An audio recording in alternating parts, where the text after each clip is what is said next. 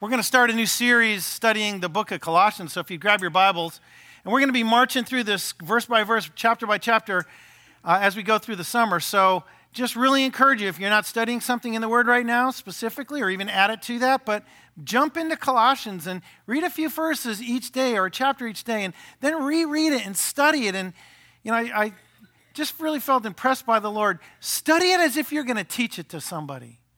Because, boy, every time I have to jump in and study the Word when I'm going to teach it, I learn more. So I want to encourage you. Who would you, maybe it's a spouse you can encourage, or someone in your family, or a child, or a friend, but study it this summer and study it along with the church. If you miss a message, pick it up online, as if you were actually going to teach and share those truths with someone else. And your learning will go so much deeper. But we're going to jump right in. This incredible book that Paul wrote from a prison cell about 35 years after the resurrection of Christ. So this is first century church. This is like the first church and these new believers. It's really exciting. And the way he writes from his heart is so instructional for us. So Colossians chapter 1, verse 1. Paul, an apostle of Christ Jesus by the will of God, and Timothy, our brother, to the saints and faithful brothers in Christ at Colossae, grace to you and peace from God our Father. We always thank God, the Father of our Lord Jesus Christ, when we pray for you, since we heard of your faith in Christ Jesus and of the love that you have for all the saints, because of the hope laid up for you in heaven. So it's Paul and Timothy, having been arrested because they won't worship Caesar as God, but God the Father and his Son Jesus Christ and the Holy Spirit as God. And so they're in a prison cell. Timothy is the son of Paul was his father in the faith. So he brought Timothy to faith, and now he's partnering with Timothy in the gospel, and they're in a prison cell. And I don't know if you've ever been in a prison cell. I don't know if you've ever lived in such a way where your faith has put you in a place where people get angry at you or want to hurt you in some way, but they were willing to stand for Christ and for the gospel, and we're in a prison cell. But even in that place of trial, and prison is not a fun place to be, right? They were concerned for others. And I thought, that's a great question to ask us, even at the beginning of this teaching. When we experience trial and trouble or stress, any of you got any of those? You qualify for any of those? Okay. Like every day of our life, we got something that we'd say, well, that's a burden, that's a stress, I'm concerned about this or whatever. That we put our eyes on God, first of all, and then because we do that, we can actually look to the needs of other people, even before the trial gets solved or it ends. In the midst of the suffering, you know what brings part of our healing and our joy in the Lord? Is to say, and I'm not the only one.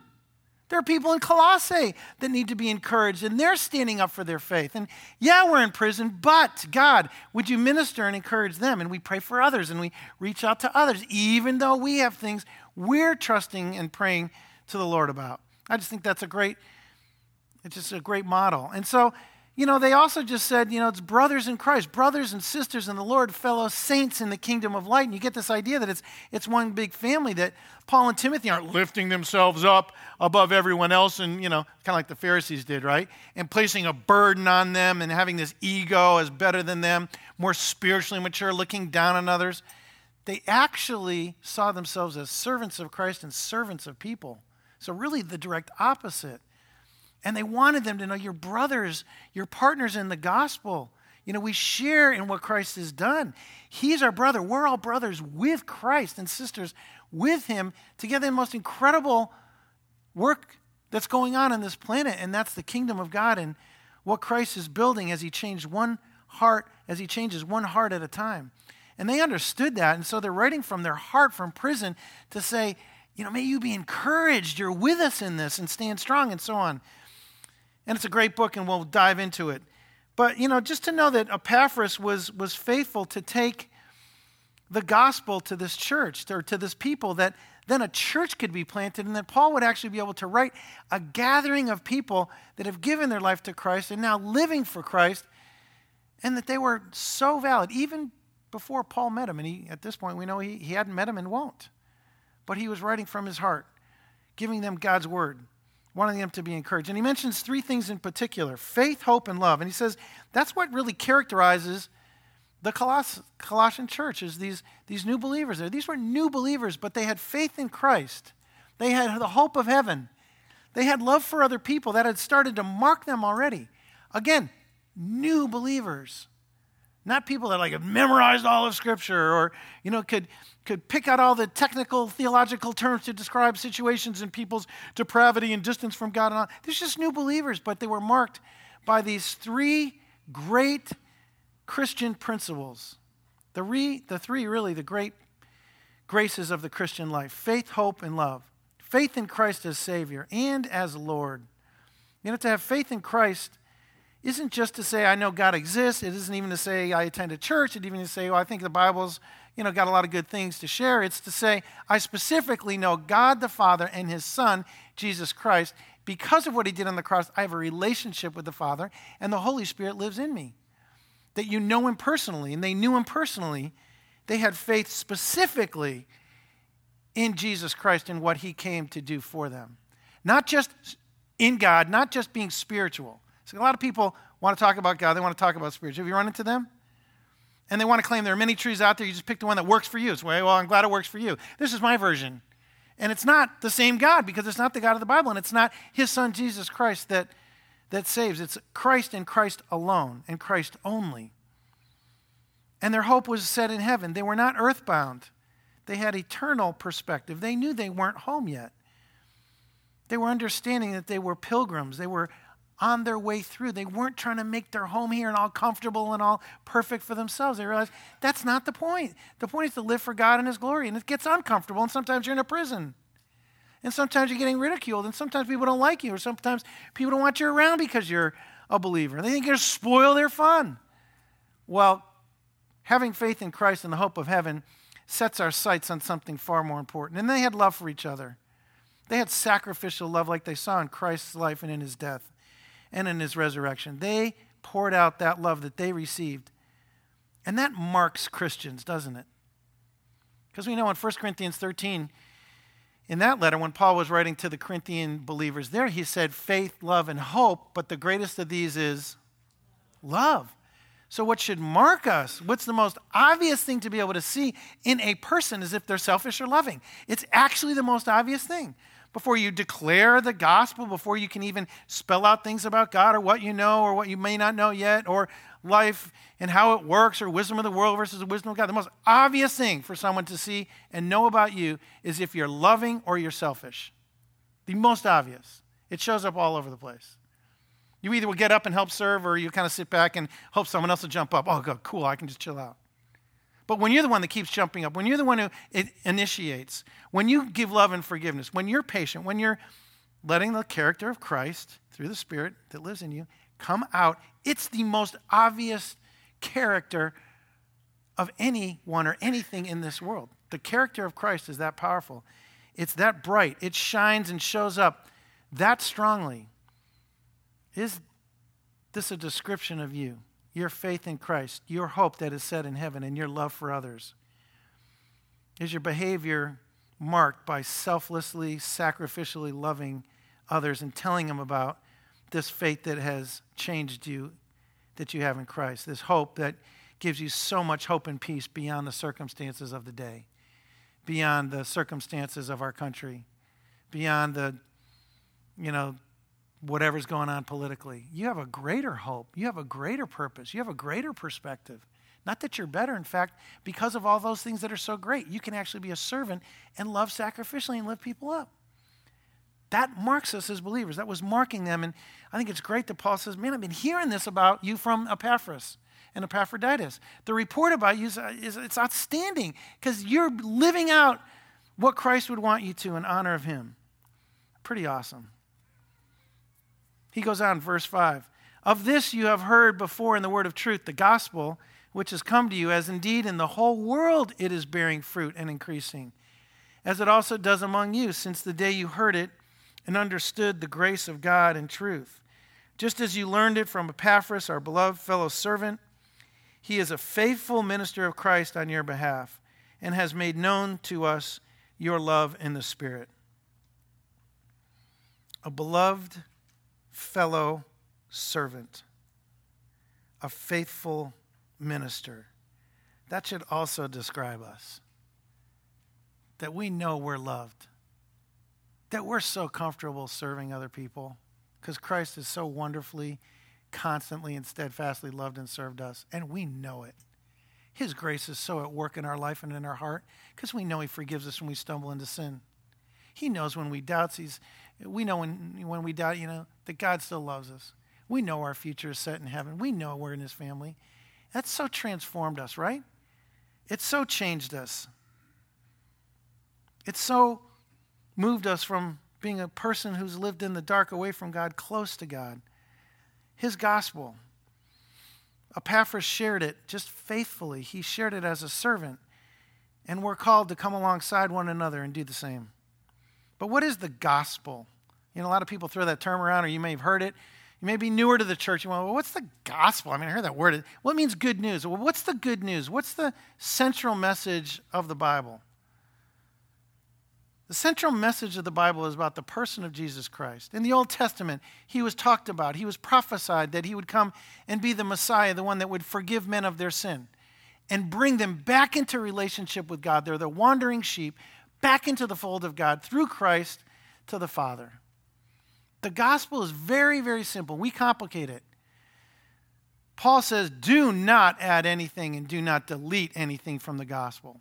What is the gospel? The gospel is about Christ coming to display the sacrificial love of God, that all men that would place their faith in him would be saved, and that they could walk now with great hope and great power and the great presence of God in their life for all of eternity. And one day, Christ would return for them. That's the gospel. So when you have opportunity to share just what I shared or parts of that with someone, let them know that that's the core message of the Bible, and it's centered around a person, Jesus Christ. And that brings you all the hope and all the love and all the forgiveness and all the grace you need for anything you will ever face now and for the rest of your life. And then we get eternity with him in the new heaven and the new earth. Be able to share that. They shared this with people in this city, in this Roman city, and people were coming to Christ. And they had challenges. They have the zealots were trying to bring them back into Judaism to follow the law again. And Jesus said, no, I came to fulfill the law, to bring them back into the ceremonial law and the sacrifices. And Jesus said, no, I am the ultimate sacrifice. You don't need to do that anymore. You just need to love me and follow me and walk with me and like me. That's the gospel. That's what changed the city. That's what he's writing to these dear believers in Colossae. And he said in Colossians 1:8, but even if we or an angel from heaven should preach to you a gospel contrary to the one we preach to you, let him be accursed. Paul was so strong. He just didn't want what we call, telephone game. When you have a message and you're supposed to tell one person the message, then they're supposed to repeat it and tell the next person the message. And they tell the fourth person, the fifth person, the sixth person. By the time it gets back to the last person in line and they declare what the message is, it's not even close. It's like laughable how different it is from the message the first person told. Paul didn't want that to happen with the truth, with the gospel of Christ. So he's telling them, this is the gospel. It's the simple truth of who Christ is and why he came. He didn't want it to get added to, twisted, deleted from. If anyone would do that, even someone says, no, an angel of heaven came and told me this, let them be accursed. He was very strong. And he wants to protect these Colossians from being duped by any false gospel. All they needed to do is to continue to stay in an abiding relationship with Christ. And he goes on in verse 9. And so, from the day we heard, we have not ceased to pray for you, asking that you may be filled with the knowledge of his will and all spiritual wisdom and understanding, so as to walk in a manner worthy of the Lord, fully pleasing to him, bearing fruit in every good work and increasing in the knowledge of God, being strengthened with all power according to his glorious might, for all endurance and patience with joy, giving thanks to the Father who has qualified you to share in the inheritance of the saints in the light. He has delivered us from the domain of darkness and transferred us to the kingdom of his beloved Son, in whom we have redemption, the forgiveness of sins. What a prayer. Did you even realize that was a prayer? So Paul's saying, I've heard all these great things about you, but wow, I'm going to pray for you. I'm going to pray what? And then he lists those many different aspects of growth in Christ and what he's wanting them to become in Christ. And what a great prayer to pray for one another. We pray so often for comfort and, well, that person needs this and that. So Lord, pray, just give him this, just give him this, give him this. So much of it is like material stuff. And it's just, oh, I'm feeling a little sick because I want to be healthy all the time. Like all the time. Like I most of my prayers are material things and just my health. And it's all about who? It's all about me. He's praying that they understand the will of God, that they grow in knowledge of this great God, that they have this relationship that can rescue people, that they would give thanks and so on. I mean, it's about where they're headed in Christ. Wow, we should be praying this for ourselves. And we should be praying this for others that we know in this church. That is God's goal for us. That's the direction he's taken us. So if I had to boil it down to a couple statements I think that we can walk with is this. The first is to be filled with the knowledge of his will. Paul prayed that they would be filled with the knowledge of his will through all spiritual wisdom and understanding. This means you and I have to be students of God's word. We have to know his will. I'm convinced a lot of people do not want to know God's will, even Christians. They just really don't. Why do you think that is? If you actually know God's will in a specific area of your life, now you're, what's the word? Accountable. You want to know, my opinion is, I think, myself included, but many, many believers at times don't want to know God's will because we don't want to do it. We almost already know it. The Spirit's already speaking to us. But we think, well, because we haven't read it in the Word, we don't want to read it in the Word, we haven't heard it, we kind of keep distant from believers or even church or God's Word for this very reason is we don't really want to know his will because we do not want to do it. Because we think for some reason doing God's will is burdensome and it's going to rip us off. We actually have a totally twisted idea of the character of God. It is absolutely false. It's a false gospel. It's a false picture of God, and you don't know his heart.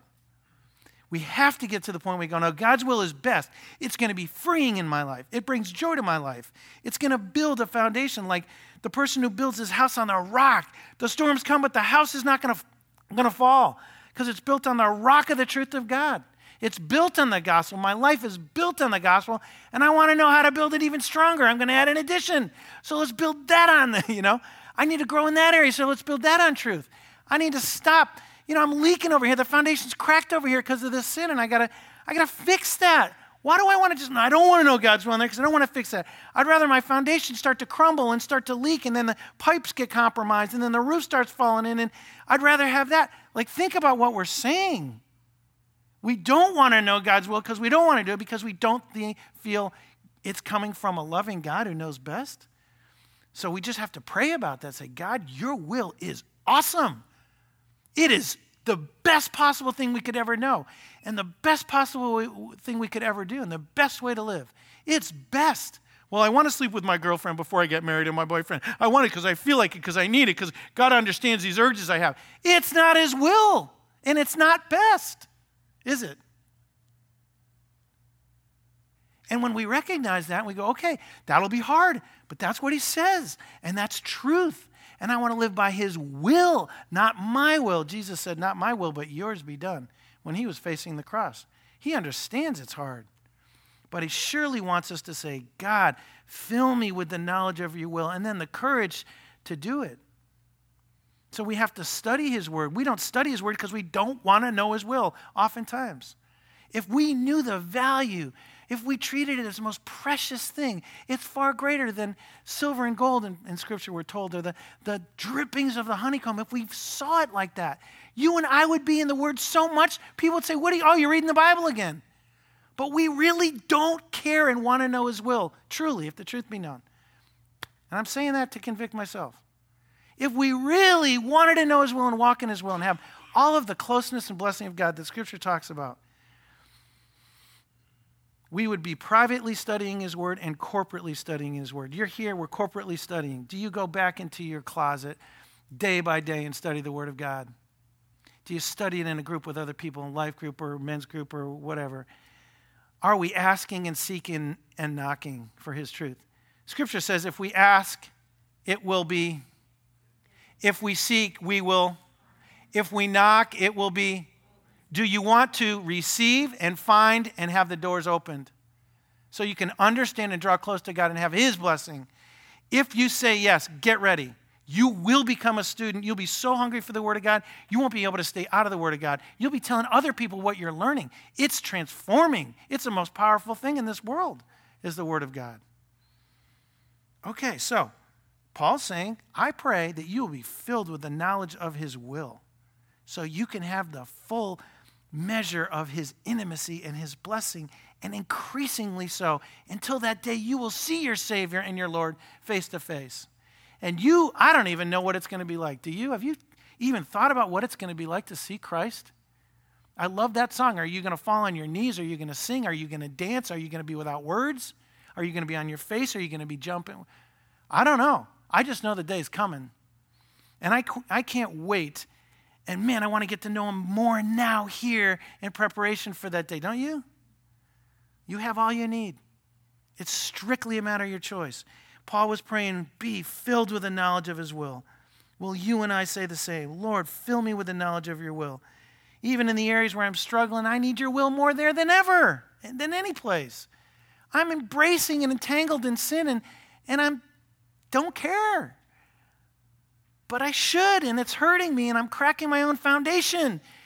And the payback that comes later when the enemy gets more of a foothold, it's not worth it, God. Give me new strength to know your will, to want to live your will. And then secondly,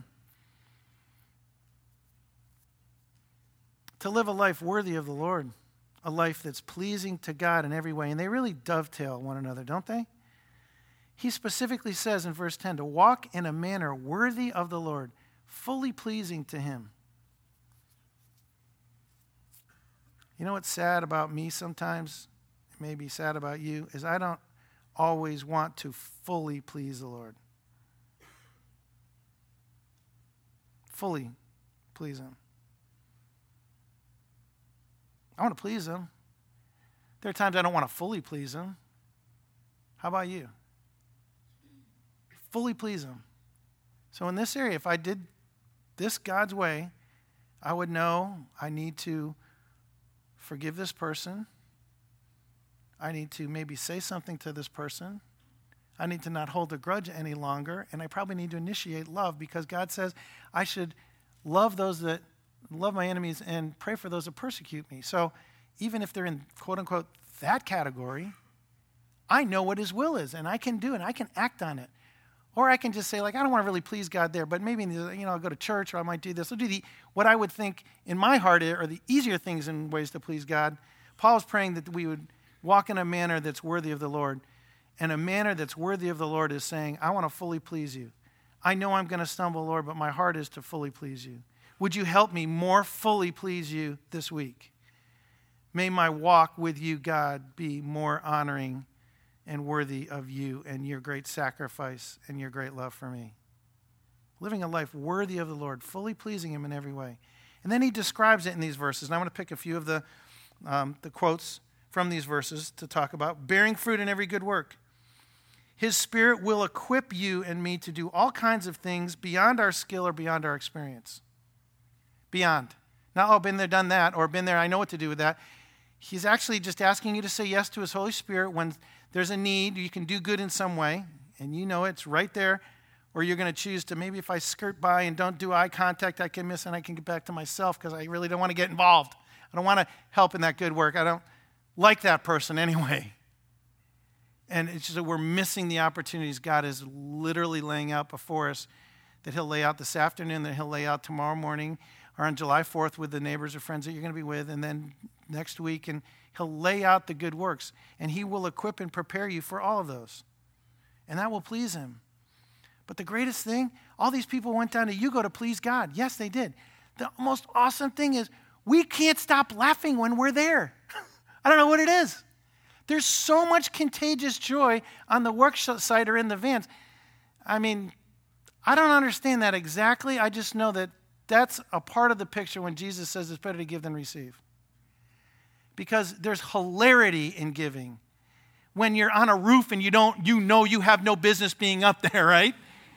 And you don't really know how to nail these tiles in, and yet you figure it out, and someone helps you, and you do it together, and then After 4 days, you look and you see a house, and they were living in a shack like that was leaking, and they were praying that they could find something for their children. And you go, how does that happen? The greatest thing any one of us could ever do is to serve God in faith and get stretched, and it be hard and sweaty work. Like hard, the hardest thing you've ever done. I will never go overseas. Oh, here I am overseas. I will never go do something. Here I am doing it. I would never do this. Here, wow, I'm doing it. And you just go like, and it gets funny. It actually starts being joy-filled. And I guess I was telling Mark Richardson, I can't think of designing something that's more fun than you go. You put anything in front of me. Oh, well, go to Hawaii and sit on a beach and just be all about yourself and get the tan and go scuba. Yeah, that's awesome. And you've heard me talk about Hawaii. I love God's creation. Do you know what I would rank above that? Because I think we got a lot of that coming in heaven. Is when you step out in faith and you just want to say yes to the good works that God keeps laying out in front of you, and you don't feel like you have what it takes, and you find out you don't, but the Holy Spirit does. And you see him working in you and through you, and you see it in other people, and you start celebrating, and you're only through day one. There's something powerful about that. I don't want you guys to miss that. But you don't have to go to Mexico for that. You can do that with the junior high team or the parking team or whatever, and you start getting God's perspective of what it means to just say yes to the little good works that we often blow by or don't think we have the time for or we're not equipped for. He says he'll equip us so we can bear fruit in every good work. Then he says, growing in the knowledge of God. We've talked about that some. To discover the Father's heart for people. To discover his attributes. God seeks to save the lost, to heal people of their sin and their brokenness, right? You start to see his heart for people. You actually start hearing God speak to you through his Spirit. You're reminded of something in the Word, and then you end up doing something that's just not like you usually, but it's a lot like Jesus. And you're growing in the knowledge of God. You're discovering how loving and forgiving he is. That he's also holy and just. That he's not only the creator, but he's also the sustainer this very moment of the well-balanced, perfectly balanced universe. That he hates injustice and oppression, favoritism and pride. And you can go out and show that you have the same heart, that you want to bring justice and you want to serve people and you want to help people like Christ has done for you. And then all of a sudden, as you're doing it, you just go like, what better life is there than this? And you really start to get it. Like, that's Christianity. A lot of people think Christianity is knowledge about God. No, it's knowing him, having our minds transformed, and then our heart, right, just flowing with the love, the mercy, the compassion, the justice of Christ. That's a life that's growing in worthiness before the Lord. And then he says, being strengthened in his power according to his glorious might. Aren't you glad that everything that I've described right now is not a matter of how smart or strong you are or how old you are because you have this amount of energy or this amount of energy? This is according to whose strength? God's strength. It's according to his glorious might. The same power that raised Jesus from the grave lives in you and me. The resurrection power of Christ. You have everything you need. If you say yes to something, even though after you say yes, you go, what am I getting myself into? God will show up. That's the greatest place to be. Not, I got this. Sure, I should do that ministry. I got this. Wrong attitude. Don't sign up. Lord, do you want me to do this? I should help with this. This is a good work I could be a part of. Where, Lord? Oh, I don't know about that. That could be kind of challenging. Jump in. Jump in. Let it challenge you. Let it stretch you. You'll call out on the Lord. You'll be praying more. You'll be more dependent. You'll be the most surprised and excited, joy-filled person when you see God use you and something get accomplished that brings him honor. And then he talks about enduring joy and patience. That comes out of these verses as well. Joyful patience. Do those usually go together in your life? Joy-filled, joyful patience. Patience with joy, as Paul says. Joyful patience. We were struggling to have joyful patience when we were waiting at the U.S. border for 2.5 hours to get back into our country. But God gave us that. Where are you struggling being patient? Maybe you just discovered some news about something in your life, and you're like, You ever get there? Can't shoot. You're like, man, if I could have just avoided that, if I could have just done this, if I didn't do this, then that wouldn't. We don't have to live like that. What happens in life, God will give us the joy to walk through with him. He said we should consider all trials, even as joy. What? Whatever you're going to face this week, just say, Lord, give me your joy to face that in your strength. You promised it was by your glorious might that I would be able to do these good works and live this life. Okay. I want to have joy-filled patience from you, God. And then lastly, he kind of wraps it up and he says, giving thanks to the Father. In another book in Thessalonians, 1 Thessalonians, Paul says, give thanks in how many circumstances? Do you know that verse? Oh, I wasn't quite sure. Give thanks in how many circumstances? All circumstances. Every one of them. How many circumstances right now do you have on the I don't give thanks for that list in your life? Most of them stay on that side. Oh, Lord, thank you that this is difficult with my child right now because I will pray and I will wait on you and I will be patient and with joy I will expect and pray that you will do this change. You will bring that about in their life. And now it changes because you've prayed and you've put it over into the Lord's hands. An attitude of gratitude is shocking for people to witness. It is very, very contagious. What is most normal is people having an attitude of griping, complaining, being critical and judgmental. That is the fare of the day. That is the soup of the day for literally just about everybody. Except believers that are really wanting to please God fully in their life, that are wanting to know his will, the knowledge of his will, and live it. Then they can say, thank you, Lord, for all the blessings in my life and stuff that I haven't even remembered to thank you for. Thank you. And the things I have today, Lord, thank you. Oh, yeah, that is a challenge. But thank you, Lord, for your strength to enter into that challenge and that I'm not alone. And thank you, Lord, that you promise you'll work all things together for good. Because we're not at the end yet, and I'm expecting good out of this. Right now, I just see bad and really hard stuff. But thank you that you have a promise attached to this set of circumstances. And we can be thankful and be shocking and contagious. Do you want to be? Do you want to be? It is a choice. You've heard this probably from many different angles in Scripture and from many different teachers. Joy is a choice. It's a choice. It's something you choose for your life. You can choose to frame your life or your difficulty in joy. You can choose to ask God for more gratitude and be a thankful person. You can actually be shockingly, contagiously joy-filled and patient. Giving thanks to the Father in all circumstances. You can choose it. And I don't care if your life has been critical and judgmental to this point today. Maybe you go, there is no way. I was so criticized growing up. I didn't get any affirmation growing up. People do not give me words of love right now in my life, maybe even currently. You can still choose, it says, because God, you do. You still do, and you always will. And I'm going to study your word because that's what your challenge is, to know you and your will. And I'm going to ask, seek, and knock. And I know you're going to reveal yourself to me. And the love is going to flood my brain and my heart and my life. And I expect transformation. I don't want to live that way anymore. I literally can be a person that has an attitude of gratitude.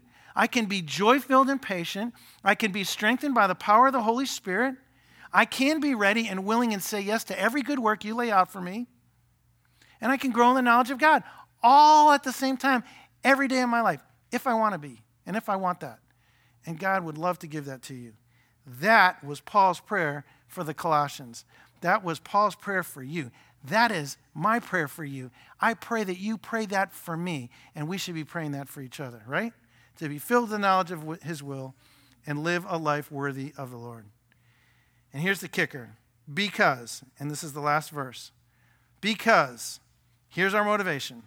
We belong to the kingdom of light because we've been rescued from the dominion of darkness, because we have forgiveness and redemption, because we are qualified to share in the inheritance of the saints in the kingdom of the Son he loves. That's our motivation. Our identity in Christ is our motivation. It's who we already are and who we are created to be. Now let's live what we've learned today. What do you say? Is that your heart's desire? Let the Lord know that. We're going to have a time now just to worship him and to tell him how much we need him to help us live this. So I want to ask Jason to come on up. We're going to be singing a song called Lord, I Need You.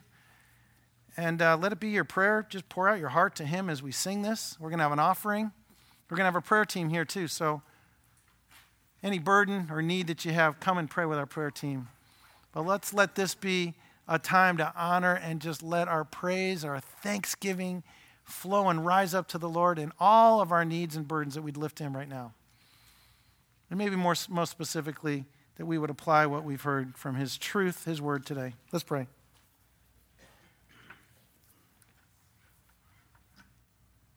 Father, I want to be like one of those Colossian Christians. I want people to see in me my faith in Christ, a greater hope that far exceeds anything in this world, and a deep love that is sacrificial toward others. Can you say that to him? Lord, please mark me like that. Grow that in me. Bring those graces about in me. Father, give me a hunger for your will, even though at times I question whether it's either best or will just make me happy. Lord, it's about being holy. It's about being in alignment with your perfect will. So, God, help me in that area. Father, may I just know that day by day, even though it's a struggle in this world, may I walk in a manner worthy of you. Thank you, Lord. Give me strength to do that. Fully pleasing you, not partially. Lord, all areas of my life, fully pleasing you. I can barely picture that for myself, Lord, that every area would be given over to you. But please, Lord, I pray you'd make that a reality more and more in my life. And I look forward, Lord, to this hope of heaven, this hope of your return that you promise. May you come soon, Lord. But until you do, may I be found a faithful minister and partner of the gospel, the truth of Christ, to my life and to others that don't yet know you. Thank you, Lord. Receive my worship now. It really comes from a full, grateful heart.